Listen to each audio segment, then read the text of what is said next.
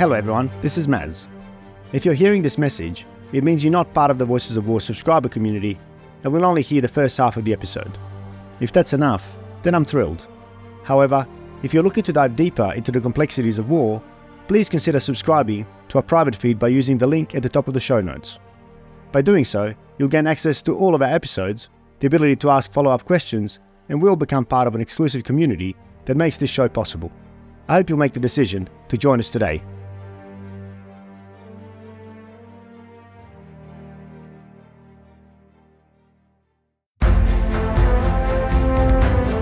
I'll leave it for future studies to look at whether there have been war crimes or not, but there's certainly not been military success in any way that can be justified in military terms, and it's certainly not something that can be justified in terms of international law and humanitarian outcomes, and it actually is not justifiable in terms of where Israel needs to get to for its own peace and security.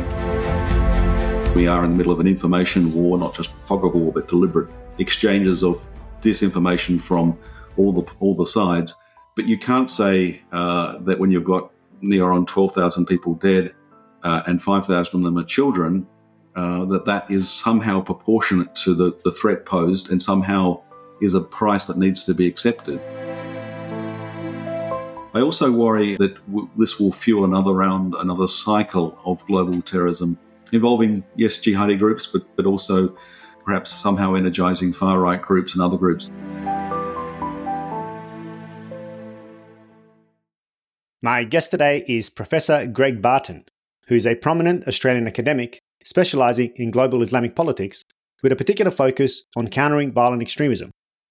Greg's academic career spans roles at Deakin University, where he is currently based, the Asia Pacific Centre for Security Studies, and Monash University. Greg's expertise, particularly in the context of Islamic thought, positions him as a leading voice on issues of terrorism and extremism, as well as the development of interventions to counter them.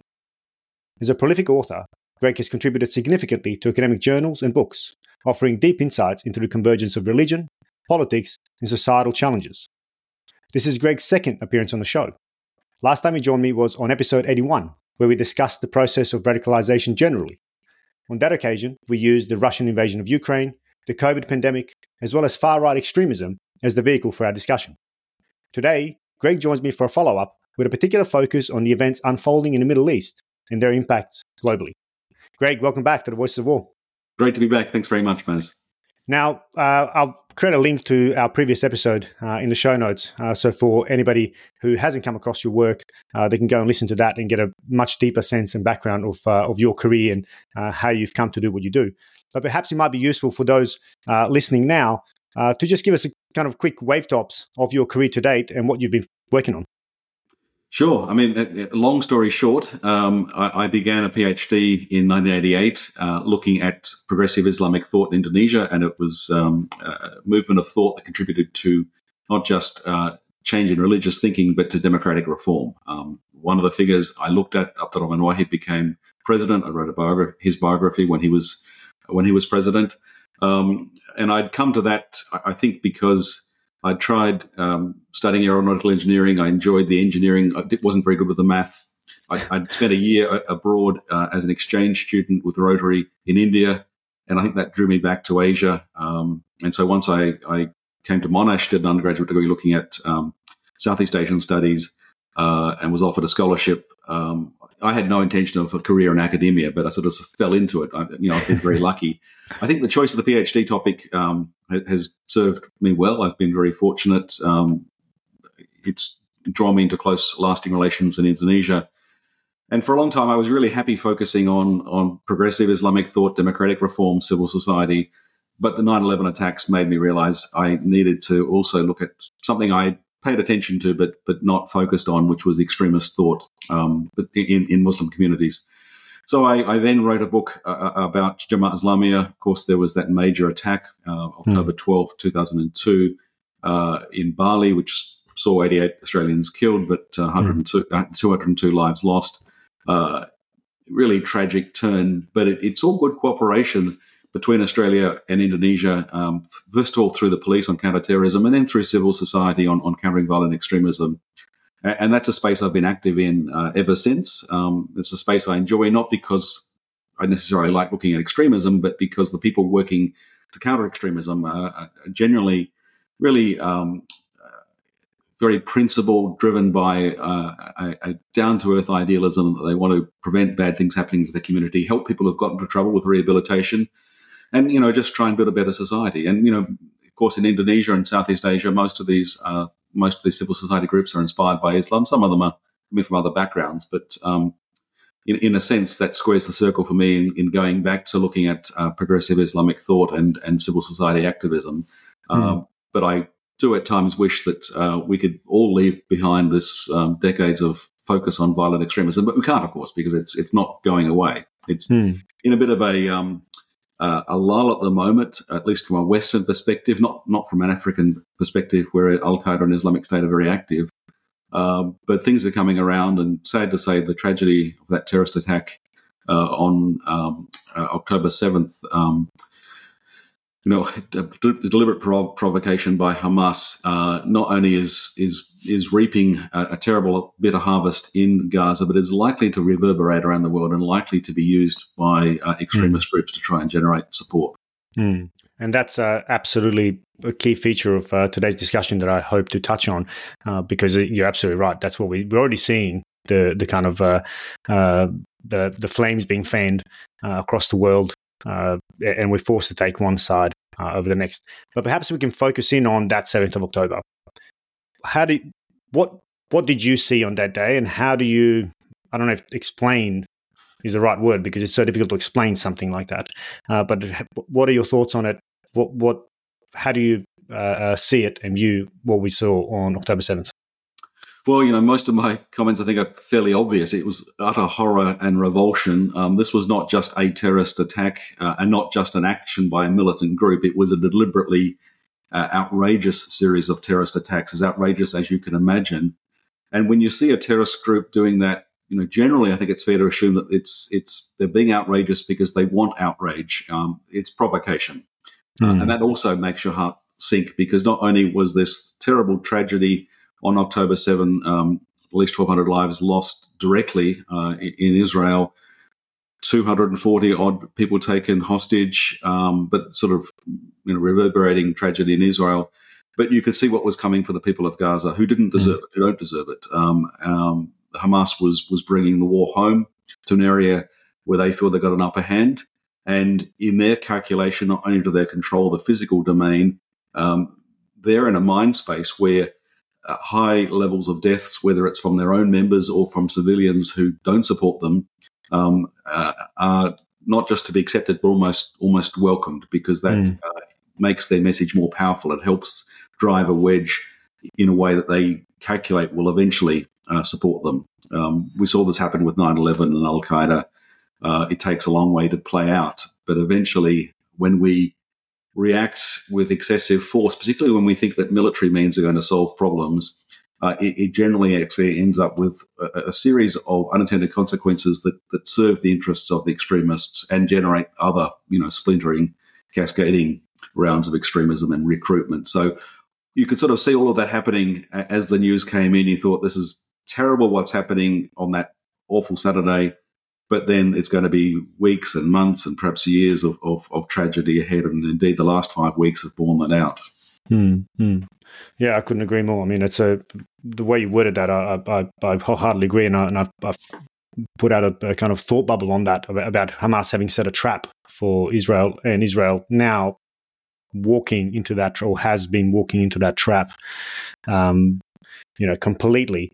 And therefore the information war that's obviously being fought as well is very much contested, if not Israel losing, certainly in some parts of the world, and perhaps not yet in the West as much as in other parts of the world. But I suspect that only has so much runway until that also starts changing. How are you seeing that? Do you see that the support for Israel, from your perspective, is starting to wane?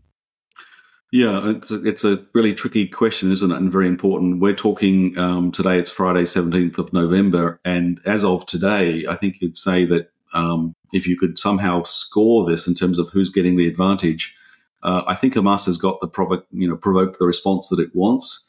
And although it's obviously suffered losses, it probably feels itself ahead. I feel sorry for the IDF personnel who are going into a terrible operation. But you'd have to say that this program is not going well for Israel. And of course, it's really going tragically, awfully bad for the people of Gaza. We're getting towards 12,000 lives lost, and 5,000 of them being children, most of the others being women and young people. And it goes without saying that, there's a relatively small number of Hamas militants involved, but, these are mostly people who, for the last 16 years, have been trapped in the Gaza Strip with a government that they didn't choose. I mean, yes, there was an election, but, most of the population is young. They never voted. Even when there was Hamas no subsequent election after that. That's right. Even when Hamas won that 2006 election, it didn't have majority support. So it's just a terrible state we're at the moment. I think perhaps because international opinion is turning against not so much Israel. I think we need to, it's sort of basics, but we do need to say this is not a case of do you support Palestine, do you support Israel? It's can we be critical of this government of Bibi Netanyahu? I think we have to be. I've been critical because it's the most right-wing government in Israeli history, and it's made lots of bad decisions which weakened Israel and made it easier for Hamas to launch that October 7th attack. But I also think that the response, and I don't blame the IDF for having to follow orders that they're given, but the orders that are given ultimately come from the government of the day. And I think it's going to take a while before we figure out forensically everything that's going on. People talk about war crimes, genocide. I don't think that's very helpful language to speak of genocide, although I understand why people turn to it. But we do seem to see a callous disregard for the loss of civilian life, including the loss of children. And we do seem to see lack of precision and discretion in targeting. We can break it down and talk about the way Israel justifies what it's doing. But as of today, Friday, 17th of November, this is not a successful military operation in military terms. Yeah. And we haven't even talked about what the end game is. And I think in terms of the end game, surely involves a political solution, surely can only be justified in terms of peace for the people of Israel and Palestine. It's not going in the right direction there. So, I think there is a tide turning against the government in the international community, against the government of Bibi Netanyahu. I think there's also a tide turning against Western leaders who haven't been very skillful in the way they've communicated their position. I would like to believe that the Biden administration is working very hard to constrain what the Netanyahu administration does and to try and turn this thing in a better direction. But the perception for many Americans and for others looking at the Biden White House is that they're just one-sided. They're siding with Israel. They're not being sufficiently critical. The same thing is being said in Australia of the Australian government, the UK government, etc. You have some governments taking a stronger, more clear-cut position. Belgium, for example, has been come out very clearly. France, and for once, is actually ahead of the curve and is saying more nuanced and thoughtful things. But I do think there is a desire to try and stop this human tragedy that's occurring. There's been this debate over, do we talk about ceasefire or humanitarian pause? I can understand the argument for saying that the military threat posed by Hamas has to be, well, first of all, the hostages have to be rescued, released. The military threat has to be dealt with so that Hamas no longer poses an immediate military threat. Can't eliminate it, but you can sort of deal with the threat. And then you need to set up the conditions for a different administration in the Gaza Strip. You finally need a political solution that has justice and is durable. Otherwise, you've got nothing. At the moment, everything is going in the wrong direction. And so I think Hamas is winning in this sort of short account, and Israel is losing. And I'm sad for that. I grieve for the people of Gaza, of Palestine, but also, my position, I think, which is a position that many people who look at this take, is that we've got, roughly 7 million Jewish Israelis, roughly 7 million Palestinians in Israel, in the West Bank, in the Gaza Strip. Neither of those two large communities are going anywhere. They're staying there, and they're going to have to live with each other. Of course, I've said two communities, it's more complicated. You've got Christians and Jews and Muslims and Druze and lots of people who aren't particularly religious in their personal life, lots of different perspectives, backgrounds. But basically, these two communities, each of roughly similar size, are not going to leave. They've got nowhere to go. They've both got a claim on a homeland. They've both got past injustices. The Jews are dealing with this collective memory of the Holocaust, which haunts down through the generations. The Palestinians, the 1948 Nakba, and sort of a sense that there's been waves of Nakba, of disaster since, including what some people foolishly are calling the Gaza Nakba, sort of welcoming it. And they fear being driven out of homes that they'll never return to. Of course, most people in Gaza come from a background of being refugees. They came to Gaza because they came from somewhere else and they lost their home somewhere else. So that's just an understandable fear in that sense. I mean, it's horrible to watch. And I think if we're trying to be decent human beings, one Yiddish word that always resonates with me, because I think it's so deep in terms of practical meaning for how we live, is we should try and be mensch, try and be decent human beings, and that means feeling equal compassion for everyone and thinking through what does it take to get something where people have the justice and the peace that they need to get on with their lives. And you can see it. You could see a future. You have to see a future in which Gaza could become a thriving region, part of a Palestinian state, living peacefully with Israel.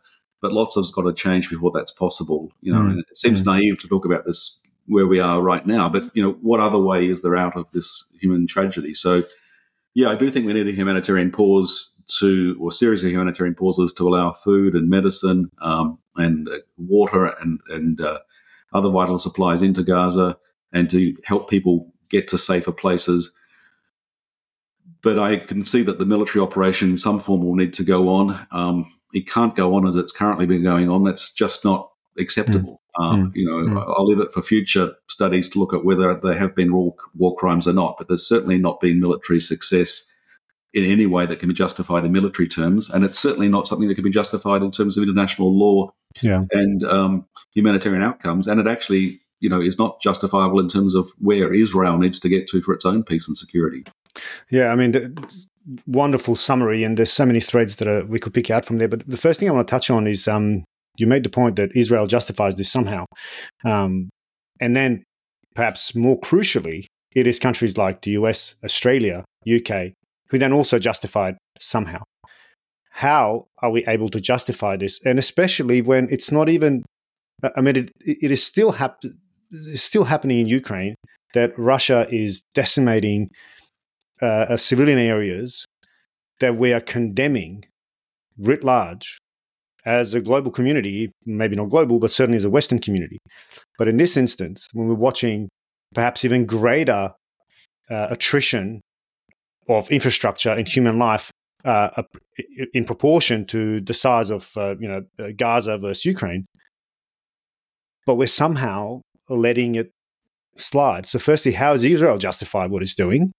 But then more pressingly, to the Western audience at least, how does the West do it? I think we've got to break down what's actually happening. I mean, we are trapped by binary thinking in this regard. Do you support Palestine? Do you support Israel? Yes. Does Israel have a right to defend itself, etc.? Yeah. Is this the fault of Hamas? It's not binary. I mean, yes, Hamas provoked this current round on October 7th with a deliberately outrageous series of terror attacks. Mm-hmm. Of course, Hamas hasn't come out of a vacuum. That situation, there's a whole long backstory there that we need to unpack. It's not binary. In terms of Israel's right to self-defense, yes, every sovereign nation has a right to self-defense. And more than that, Israel has an obligation to defend itself, to look after its people. I think the problem is what it's doing is not good for its self-defense and is not working towards medium and longer term good. And in the short term, I think there's a serious question of whether there is war crimes or excessive indiscriminate military force. I know that has to be resolved technically. We need to have all the evidence. We are in the middle of an information war, not just fog of war, but deliberate exchanges of disinformation from all the sides. But you can't say that when you've got near on 12,000 people dead and 5,000 of them are children, that is somehow proportionate to the threat posed and somehow is a price that needs to be accepted.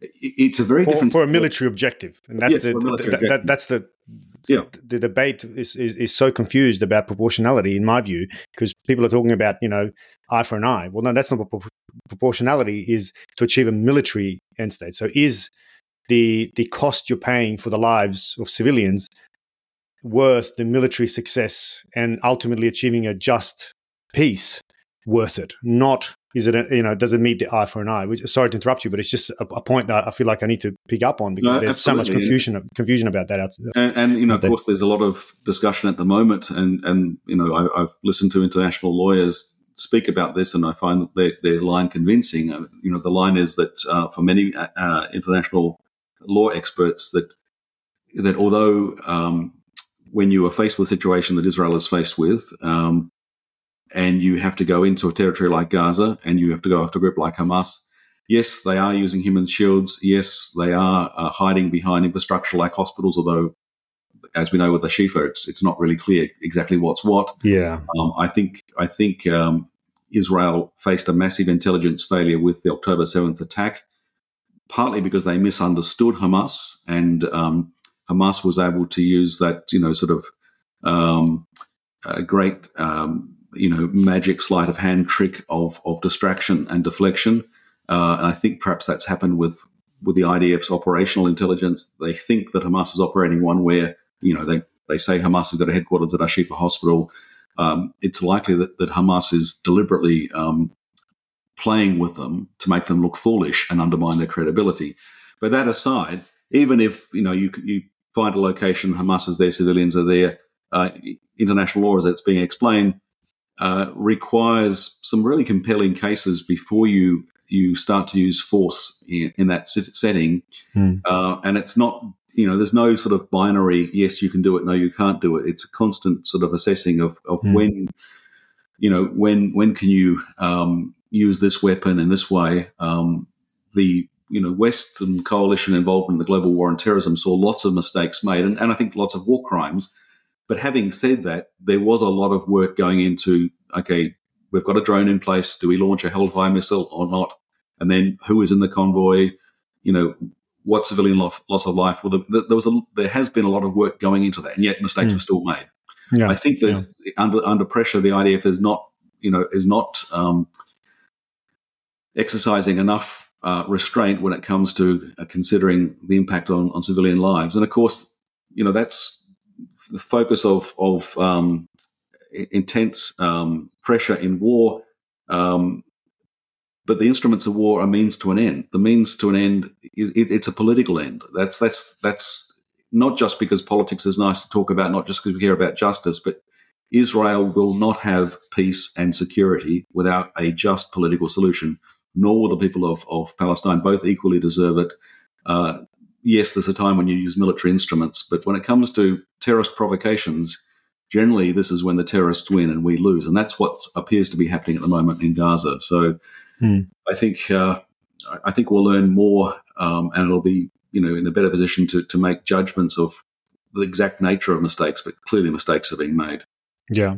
I particularly like the fact that you keep reinforcing the point that it's about, it has to be a political solution. And again, our beloved Clausewitz will tell us that, and I sort of want to say Clausewitz in air quotes, because his quotes are thrown everywhere, and we keep talking about it, but it doesn't seem to register when it matters that it is about politics. That war is an extension of politics, and therefore we need to come back to politics, because as you rightly point out, there's 7 million roughly on both sides, and neither side will expel the other, completely. To have a homogenous society, whatever that might look like. So therefore, there has to be a political solution, lest we keep this cycle of killing going indefinitely. If I can, I'd really like to focus on Hamas, and particularly with your expertise on Islamic thought. Can you try to explain, at least to me and to our audience, what is jihadism in its concepts, and how does that differ to Islamism? Because we keep hearing these words almost interchangeably, but if my understanding is correct, there are differences, and we should be very careful when we talk about one versus the other. So perhaps you can just take a moment to hone us in on that, and where does Hamas really fit in? Yeah, I think it's a really critical point, Maz, because, as I said, there was an intelligence failure, a series of intelligence failure clearly on October 7th that meant the Israelis were caught by surprise. One of the key elements of the intelligence failure was not just that they weren't paying attention, that they were discounting reports that Hamas was mobilizing, and not just that they relied too much on AI-controlled automatic machine guns that were knocked out, as it turned out, by Hamas drones, that they had taken, force strength away from the Gaza Strip and focused on the West Bank. All of those were mistakes. But a big mistake was they said, and this is the danger of groupthink when it comes to intelligence analysis, that Hamas has neither the capacity nor the intention, critically not the intention, to attack. Hamas is focused on the business of running the Gaza Strip, and it has political power, and that's what it wants. And the reasoning, of course, is that Hamas had come out of it's a movement linked to the Egyptian Muslim Brotherhood, which is the source of much of contemporary modern political Islamist thought and social movements, and that Hamas is not an Al Qaeda or Islamic State type of group that's come from that base of originally thinking in terms of Islamist politics derived from Egyptian Muslim Brotherhood, but then moving on to an obsessive focus on provoking a war in the name of jihad, so that the whole system could be toppled and you can put in place a new system. With the Egyptian Muslim Brotherhood and other Islamist groups around the world, including ones that are operating in Asia and including ones in South Asia that draw heavily on Deoband thought coming out of Deobandi Madrasa and Deoband itself in India and Deobandi Madrasa in Pakistan and Afghanistan. There are strong parallels. There is this focus in political Islamist thought of saying we need to be in charge of politics because we need to control law, because we believe that the right kind of law, which is our understanding of Islamic Sharia law, if we apply that solves problems. That's how you deal with crime. It's how you deal with poverty. That's how you get the utopia that we all want. I mean, it is utopian romantic thinking. But for those who follow that path, it's about political means. So I'm not saying that they're ardent Democrats. I mean, very often they're happy to, in the words of the very tricky Prime Minister, previously President Erdogan, they're happy to ride that trolley car, that tram called democracy, and get off when they get to their destination. They're not wedded to democracy. Yeah. Having said that, though, they are generally playing by the rules of the system, trying to build up their base. They do lots of work which is done for political reasons, but also done for reasons of conviction in terms of social welfare, of looking after communities. There's much about what Islamist groups do that needs to be recognised as having social support because it's meeting social needs, and also involving people, I think, are often motivated by real idealism and trying to do what they understand to make things better. Of course, when there was a great crackdown on the first generation of the Muslim Brotherhood, when Sayyid Qutb was executed by the Egyptian authorities in 1966, he could have gone into exile in Saudi Arabia, followed his brother Muhammad. He didn't. He stayed. As a result, was hanged, became a martyr. Muhammad Qutb and other Muslim Brotherhood members who had gone into exile in Saudi Arabia went through a strange process in which elements of Egyptian Muslim Brotherhood Islamist thought were mixed with elements of extreme Wahhabi thought, but also other political concerns, which gave the foundation of what became Al Qaeda, of course, which wouldn't have occurred the way it occurred were it not for an opportunity space in Afghanistan. Al Qaeda had some action in Sudan and had searched around to try and find a place for itself inside the Kingdom of Saudi Arabia. In the end, found an opportunity to grow and develop in Afghanistan. That's where we think of all of these modern Salafi jihadi movements coming from. Of course, Islamic State is a spin-off of Al Qaeda, as we know, coming out of Al Qaeda in Iraq. One of the great intelligence mistakes behind October 7th is the assumption that Hamas was simply an Egyptian Muslim Brotherhood style movement. I mean, austere to the point of, we do know that it has a long history of ruthlessly persecuting its enemies and those that it thought might represent a threat. So nothing nice and soft and cuddly about this group. Like throwing people off buildings. Yeah, exactly. Yeah. But what we thought of them as being differently focused than a group like Islamic State, because they already had their state. They sort of had their Islamic State in the Gaza Strip. They didn't call it a caliphate, but that's sort of how it was set up. And they were getting some success, getting support from across the Gulf region, from Qatar and beyond, in terms of business deals. So the Israelis said to themselves, well, our strategy works. We've got this strip locked up on the outside. They're busy on the inside. We can sort of manage this. We can contain it. There was that, awful expression of mowing the grass, to speak about routine sort of crackdowns to, regulate and control the threat of extremism. What they weren't expecting was that Hamas would behave in just the same way that Islamic State behaved when it was expanding and laying the foundations for its caliphate, when it went to Mosul, for example.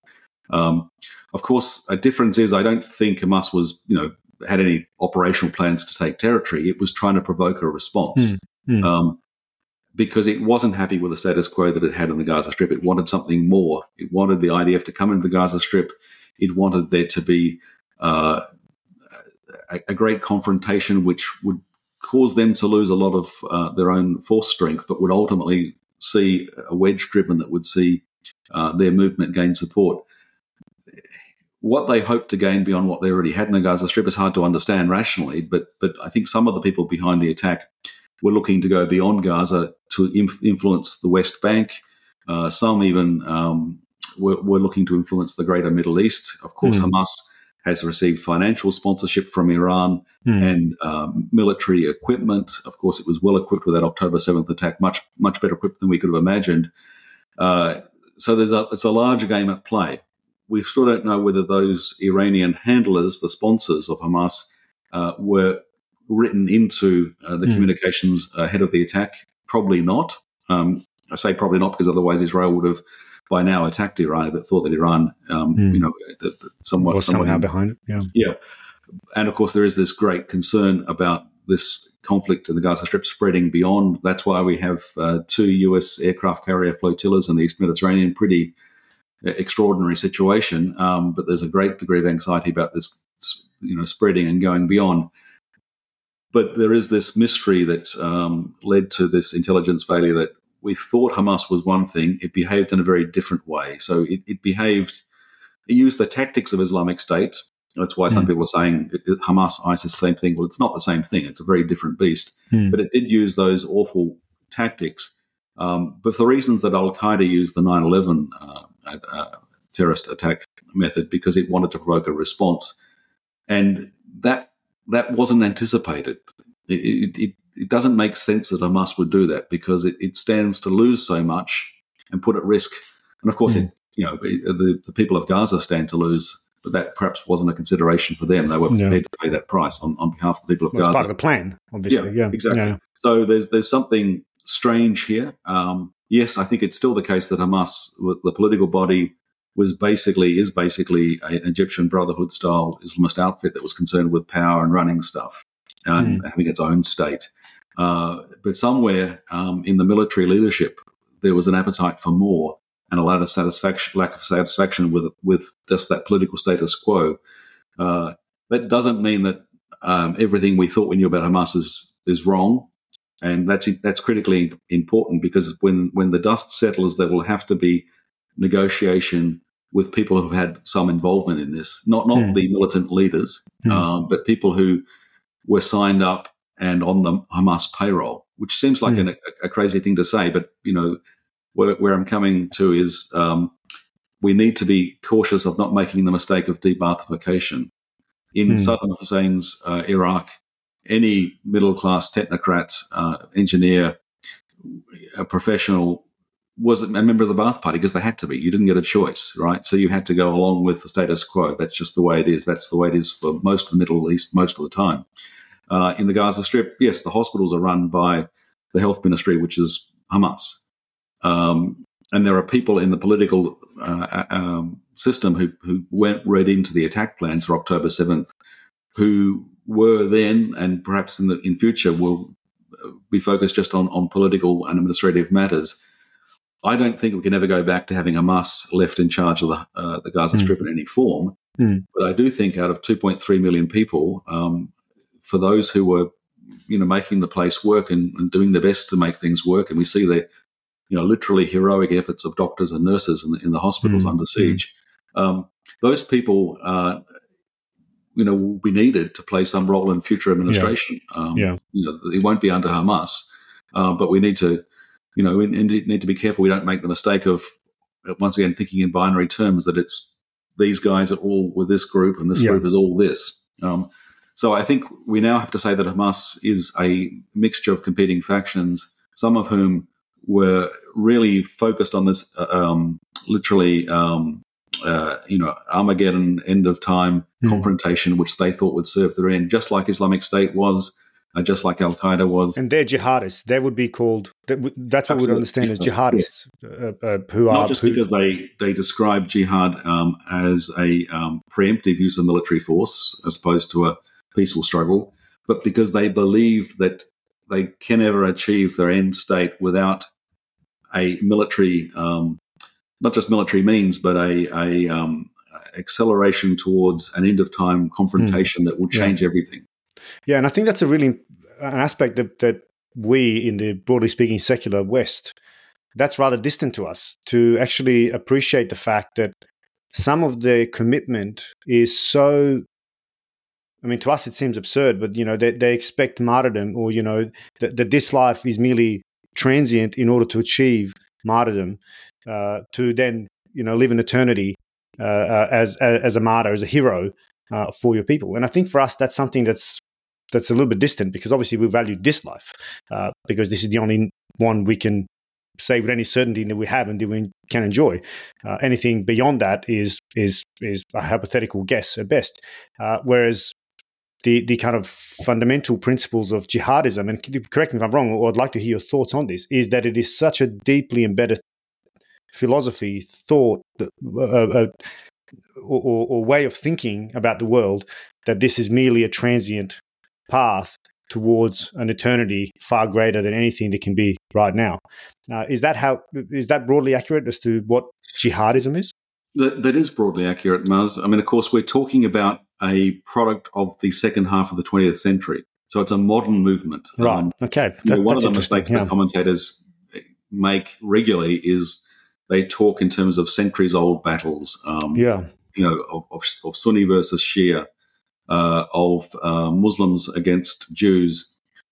Those simplistic descriptions are never historically accurate. I mean, you don't have to go back very far in the Middle East when you had cosmopolitan cities, very diverse populations, large Jewish, whether in Iran, Afghanistan, or elsewhere.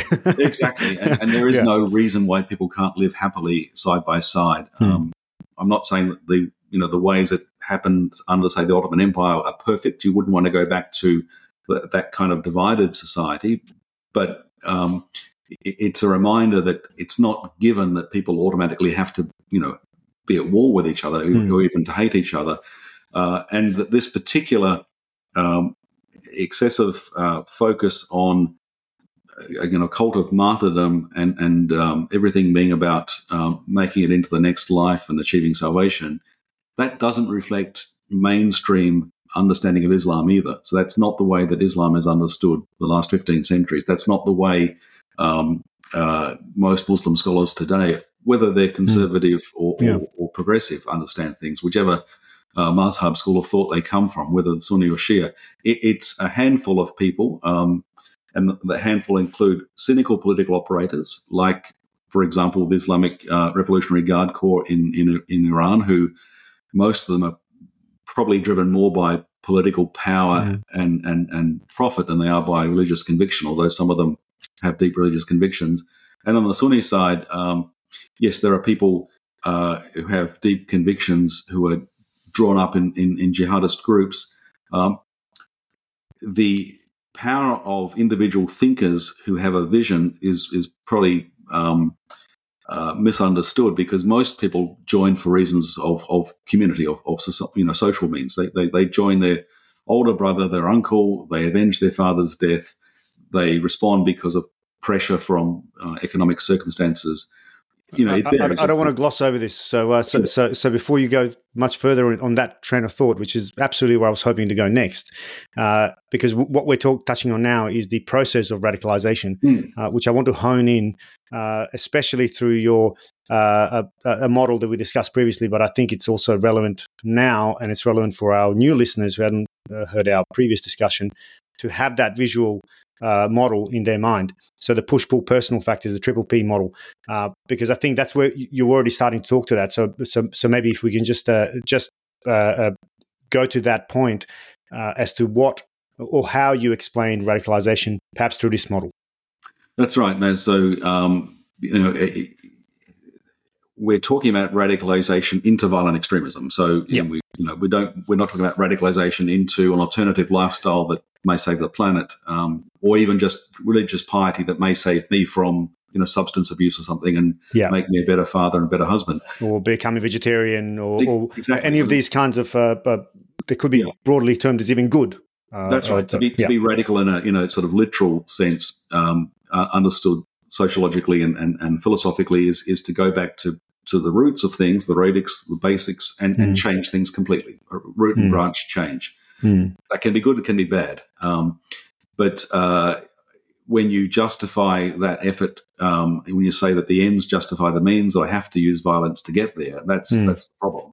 And violence doesn't have to actually involve literally killing people. It can involve hate speech and inciting hate to divide society, to corrode relations. But that's broadly under the rubric of people behaving badly because they say that they're justified because the ends are so important that they have to use these means. But when people make that move, generally it's a social process, and whether it's because of being pushed into it because of really grim and terrible circumstances, you're a poor farmer in a valley in Afghanistan, the Taliban are coming back every month looking for their money. The Americans turn up for a while and they go away, but the Taliban keep coming back.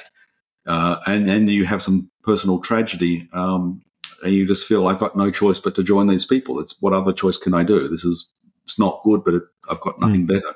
That's being pushed into something because of personal circumstances. For a kid in a comfortable suburban home in Australia or the UK or the US, it's often very different. It's more being pulled towards something because of the desire for adventure, for meaning, primarily for acceptance. A group that will accept me and call me a brother or a sister and give me a sense of purpose. When you're in your teens and early 20s, that's really, really powerful stuff. But once again, it manifests in a social way. So you can be pushed by circumstance, pulled by the attraction of joining the group and this idea of being part of the freedom fighter rebels who are changing the world. It plays out differently whether you're stuck in an insurgent situation, say in Afghanistan or Sudan or other parts of the world where these guys are in charge, or whether you're traveling across the globe to join a group. Going back to Gaza and thinking about what happens in future, for kids growing up with the trauma of what's happening now, what's going to be playing? There's going to be a lot of sort of push towards joining certain groups or going along with certain groups, or not pushing back against them at least. There's going to be a pull of the sense that this is the one way we can change things. So there's a complex mix of things going on, but I suppose the big point I would make is that generally it plays out in a social network way, starting with, I may be looking at a particular series of videos on YouTube. That won't make me a radical. But when you call me on messaging apps and say, look, Greg, you've got some questions, let's talk, and we talk, and I find that you, Maz, are being really nice to me and you respect me. The first time I've had this happening in months or maybe years, maybe I've lost somebody who previously did that for me, but you're there. Then I start to form a relationship with you. You say, let's take this conversation somewhere else that's more secure. And then you introduce me to your group and your ideas. It starts with that friendship. Now, you might be grooming me in a very cynical fashion, or maybe it's a genuine friendship. Either way, that friendship, and for me, that sense of belonging to this new family, having this new friends, that's what takes me in. And, it sounds trite to talk about the battle for hearts and minds, but that's what really, if battle for hearts and minds means anything, it's playing out at this level. So we need to always think about what drives those. If you'd like to hear the rest of this episode and gain access to all of the episodes of The Voices of War, simply become a subscriber using the link in the show notes. As you know, I will not feature any ads on the show, which is made possible solely through the support of our subscribers. If you find value in the content, you can become one now.